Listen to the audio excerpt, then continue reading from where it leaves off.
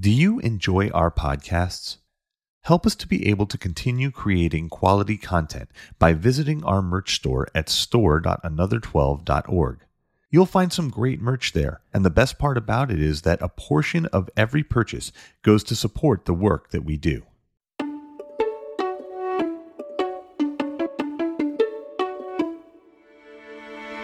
Welcome to Drippings from the Honeycomb, the official podcast of Another 12 Ministries. We are so glad that you have decided to join us as we enjoy the sweetness of God's Word, one verse at a time. Hello and welcome to episode 3 of our journey through the first part of the book of Genesis. Today we're going to cover a passage of Genesis that is very much a hot topic right now. It's very much a contested topic, both in the world at large and in the church. And so before we even jump into it, there's a couple of things I want to cover, and some of these things might seem like you've heard them before. If you listen to every episode, you probably have heard them before. But oftentimes I will repeat things for several reasons. The first reason is sometimes there are truths that are good to hear again. Sometimes we need to be reminded of things that are a reality and that apply to the passage of Scripture that we're looking at. Even though we've heard them before, it's good to have them in mind, fresh and ready as we look at this new passage. But also, because this is a podcast, our listeners don't always listen to the episodes in sequential order. And so it's important for anyone who's going to listen to this episode or any other episode that we do to have a good understanding in context of the passage that we're looking at and everything that applies to it. So it is for that reason that before we dive into this passage, there's a few things I want to reiterate about this particular journey that we're taking right now through the book of Genesis. As I have said before, this look into Genesis is not meant to convince skeptics. It's not really meant to be an apologetical argument for Genesis. We are not striving to convince those who don't believe in the book of Genesis to believe in it. Instead, what we're doing is we're making an appeal to those who claim to be Christ followers. We're making an appeal to everyone who claims to believe in Jesus for salvation, or even those who may be interested in asking the question, should I believe in Jesus for salvation? Is that something I need to address with my life? And what we're doing is we're looking at the relevancy of Genesis for people who cry out to Christ, for people who follow Christ. Is belief in Genesis and the reality of the book and what it teaches absolutely central to being a Christian? That is the key question behind this entire season of this podcast, this entire journey into the book of Genesis. And so it is from that standpoint that everything we discuss in this podcast is going to be considered. So when we look at the passage that we're looking at today, you have to remember that we are taking this from the standpoint of, if Jesus is who he says he is, and if Jesus did what he claimed he did, and if someone is going to cry out to him and repent to him and ask him for his saving blood to be applied to them, are they also bound to believe the whole of Scripture, specifically for the purposes of this discussion, the book of Genesis? And if you've listened to the previous episodes, especially the introduction, you will know that the answer to the question has already been given. Yes, it is impossible to be a follower of Jesus Christ and reject the words of God. The two positions are not consistent with one another. If you are going to be a follower of God, you must accept God's words in their entirety, and that also means Genesis. So with that in mind, let's dive into our statement today, which is more than one verse. It's one entire statement. It actually covers 3 verse numbers, but the statement all goes together. And it's found in Genesis 1, starting in verse 26 and going through verse 28. And it says, "Then God said, 'Let us make man in our image, after our likeness, and let them have dominion over the fish of the sea, and over the birds of the heavens, and over the livestock, and over all the earth, and over every creeping thing that creeps on the earth.' So God created man in his own image. In the image of God he created him, male and female he created them. And God blessed them, and God said to them, 'Be fruitful and multiply, and fill the earth and subdue it, and have dominion over the fish of the sea, and over the birds of the heavens, and over every living thing that moves on the earth.'" This is essentially the part of the creation story that sets man apart from the remainder of the created order. This flies directly in the face of the modern-day pagan view that everything came from nothing. Not only is God saying that he created the heavens and the earth, and if we read the account of each day, he created the trees and the land and the oceans and all the creatures that dwell within them, all the plants. He created the stars and the heavenly bodies. But separate from all that, distinctly different from all that, which is wonderful, which is amazing, which are these incredible works, he created a separate work that is unique because it's created in his own image. And that work is man. Now, the approach that this is given in Scripture immediately sets up an element of exclusivity. It shows the uniqueness of man. God did not say, let us make in our own image about anything else that he created. Not about an animal or a plant, nothing. The only thing that God made in his own image was humanity. Nothing else was made in his own image. And because of God's superiority over everything, because of God's sovereignty over everything, because of God's lordship over everything, the very fact that he created man in his own image immediately denotes a superiority to the creation of man. Man is created at a higher level of order than anything else. Man has a higher value in the cosmos than anything else. Why? Because he's created in God's image. Now, that statement would ring untrue if man evolved, or if man came about by accident or by chance. If humanity came about by chance, then humanity would be no better than any other creature. We would simply be another species of animal, a more advanced, a more developed species perhaps, but still just a species. And really no moral law would apply to the human race, except for what we could devise amongst ourselves because we could say that we're enlightened. Because we could say that we've reached some sort of superior moral intellect that allowed us to create rules and laws to govern ourselves. But if we're merely highly evolved animals, then really we have no morality. There is no moral bind on us whatsoever. However, since we know from the pages of Genesis that we are made in the image of God, this adds a significant weight to the position of mankind. We are made in the image of him who rules over everything. We are made in the image of him who is divine. This means that we are beings created for a distinct purpose, with a distinct plan, to live out lives that glorify our Creator. Now, don't get me wrong, the whole of the universe is created with a distinct plan and is designed to live out lives for the glory of the Creator. However, we're made in the image of God, which means we have the ability to reason, to think, to communicate at an extremely high level, in other words, language and writing. Unlike animals, we do not function on mere instinct. We have the ability to make new things, to invent, to discover, to unlock mysteries and solve riddles. We are created in the image of our Father, who is the master creator, and like him, we desire to create things for ourselves and for the world around us. Oftentimes, the craftsman takes delight in the crafting more than in the thing crafted. And this displays the very nature of our Father. This displays that we are his children.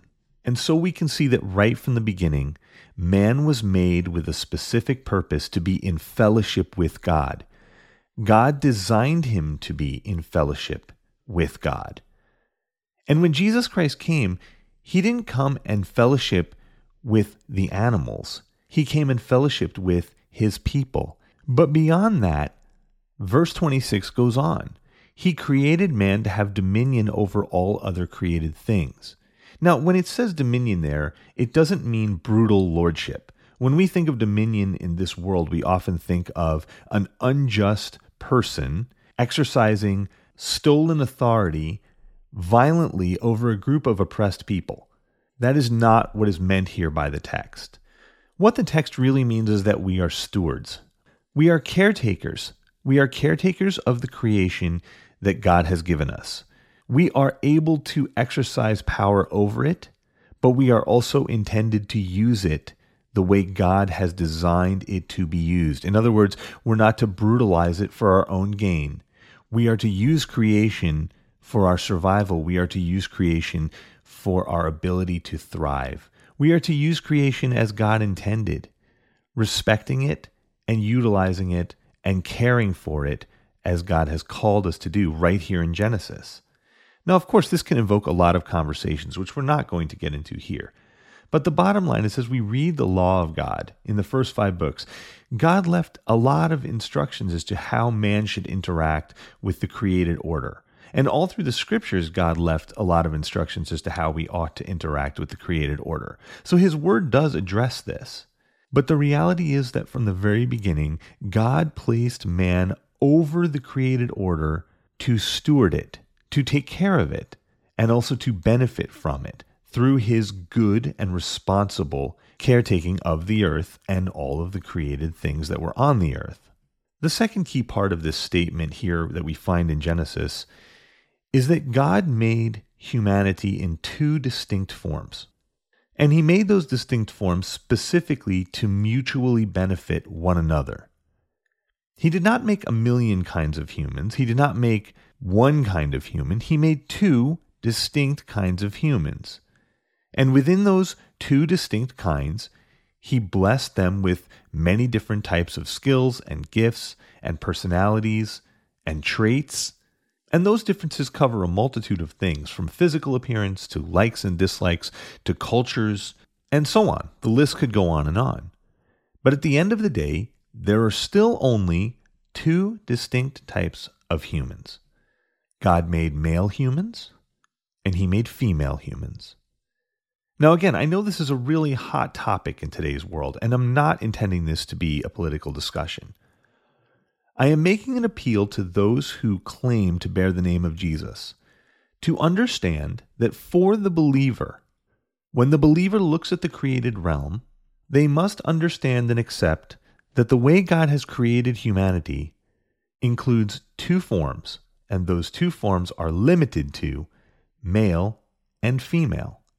And male and female exist to have a unique relationship with one another. Because they are made in the image of God, it's actually a relationship that very much mirrors the Trinity. And we're going to dig deeper into this as we go into Genesis and we see the union of Adam and Eve that takes place at the very beginning, where Adam and Eve join together and God views them in a very specific, very holy, very sanctified, eternal relationship. But for the purposes of this discussion, we're simply going to show that God made men and women for a specific purpose, for his own glory, and he opened up his relationship with them with a specific command. In verse 28, God's relationship with male and female begins with a blessing. Verse 28 says, "And God blessed them, and said to them, Be fruitful and multiply, fill the earth and subdue it, and have dominion over the fish of the sea, and over the birds of the heavens, and over every living thing that moves on the earth." Now again, we're not going to take this generalized command to Adam and Eve and apply it as a hard, fast command for every person. We know specifically from the scriptures that God has called some people to a life of being single, so that they are free to serve his kingdom exclusively. We also know from the scriptures that God does not grant children to every couple that desires to have children. We know that at times God has not granted children to those who desperately would like to have them. We even see that in scripture in the story of Hannah, the mother of Samuel, who desperately desired to have a child and who cried out before the Lord in the temple. And of course, in her instance, God did grant her request, but not always have the requests of God's people been granted for children. Sometimes God has other plans for couples that don't include having children. But all of that does not change the fact that God's original design and his original command to mankind was to be fruitful and multiply. God is very clear here in the very beginning of the scriptures that his general intent for creating men and women was to be in a complementary relationship with one another, and that relationship had a main purpose. And that purpose was the increase and fruitfulness of humanity. That purpose was for new generations to be born into family relationship with a mother and a father. That was God's purpose. That still is God's purpose. And lest you should think, well, that's a command for Adam and Eve. That's probably not in effect anymore. I don't think I need to worry about that one. All we need to do is flip over to Malachi 2, and we can see that that is still God's purpose. In Malachi 2:15, it says, "Did he," that he being God, "not make them one?" Them one there would be man and wife, with a portion of the Holy Spirit in their union. And what was the one God seeking? Godly offspring. See, God made men and women to live in complementary relationship with one another in the bounds of marriage, one man and one woman, just as he created them in the beginning, for the purpose of raising up godly offspring to himself. Remember, if you're a follower of Jesus Christ, you understand this, or should understand this, that the people who have put their faith in God, the people who have put their faith in the work of Jesus Christ, will be taken back to heaven to live with him in eternity. That's not just because Jesus is a nice guy. We are Jesus Christ's inheritance. Specifically, he went to the cross to purchase us. We have been brought into this relationship with him with intention. Jesus knows your name. Jesus knows who you are. If you're a follower of Jesus, he has called you into his kingdom specifically. You, not someone else, you, and it wasn't by chance. And the people who will populate heaven will come from generations that span thousands and thousands and thousands of years. And yet, when we get to heaven, we will all find one another there. There will be parents and children and grandchildren and grandparents and great-grandparents and ancient ancestors that we didn't even know exist. Well, how did they all get there? Because generation after generation after generation of people have obeyed God's initial command to mankind, to be fruitful and multiply. You see, God is seeking godly offspring because godly offspring are the inheritance of his Son, Jesus Christ. And so those of us who believe in Jesus Christ, those of us who are followers of the King, should take this very seriously. Because every person who is saved by the blood of Jesus is a piece of his great inheritance. And Jesus reinforced this reality. He reinforced this reality in Matthew 19:4 when he said, "Have you not read that he who created them from the beginning made them male and female?" The similar statement is recorded in Mark 10:6, where Jesus said, "But from the beginning of creation, God made them male and female." Culture is always going to try and find some way to run away from God. Culture is always going to try to find some way to pervert the work of God. The reason for this is because Satan is actively lying to the world, actively working to deceive the world, to thwart the purposes of God. If the purposes of God are for men and women who were specifically created so that they could be in covenant relationship with one another in the bounds of marriage, to raise up godly generations before the Lord, who would ultimately become the inheritance of his Son, Jesus Christ, for eternity in heaven, then of course Satan doesn't want generations to be born. Satan does not want children to be born and raised in the fear and admonition of God. In fact, you can be sure, just as wonderful as it is to see a baby brought into the world, that's how much Satan hates it every time a new child is born into the world. Satan does not want this plan of God going forward. Satan is opposed to every plan of God. And so Satan introduces new lies.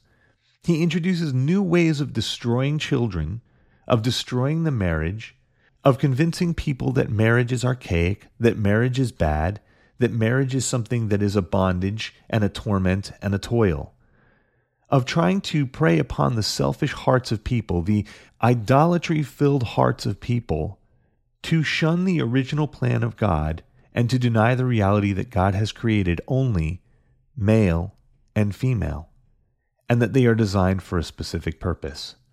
But you see, for all those who claim to be followers of Jesus Christ, this is not an optional viewpoint. This is the truth of God's word. This is what Jesus himself affirmed with his teaching. The will of God is for his children to raise up godly generations. So we cannot deny the words of Genesis here. We cannot deny them in any way, shape, or form. We cannot affirm any other truth to be reality, because in doing so, we deny everything that we claim to believe, including that which we put our hope in for salvation, namely the work of Jesus on the cross, which only has merit if Jesus is God. Otherwise, everything we believe in is moot. Everything we believe in is nothing. And if Jesus is who he says he was, if Jesus was able to do what he said he did, and we put our faith and trust in that, then denying the words of Genesis, affirming culture's lies about what Genesis says is clearly false, is in direct denial of what we claim to believe about Jesus Christ. If you call yourself a Christ follower, if you claim to have faith in Jesus Christ, then you must accept the truth of Genesis, that God created man in his own image, that he created them male and female, and that he created them for the purpose of raising up godly generations to come, who would ultimately become the inheritance of his Son, Jesus Christ, through his work on the cross.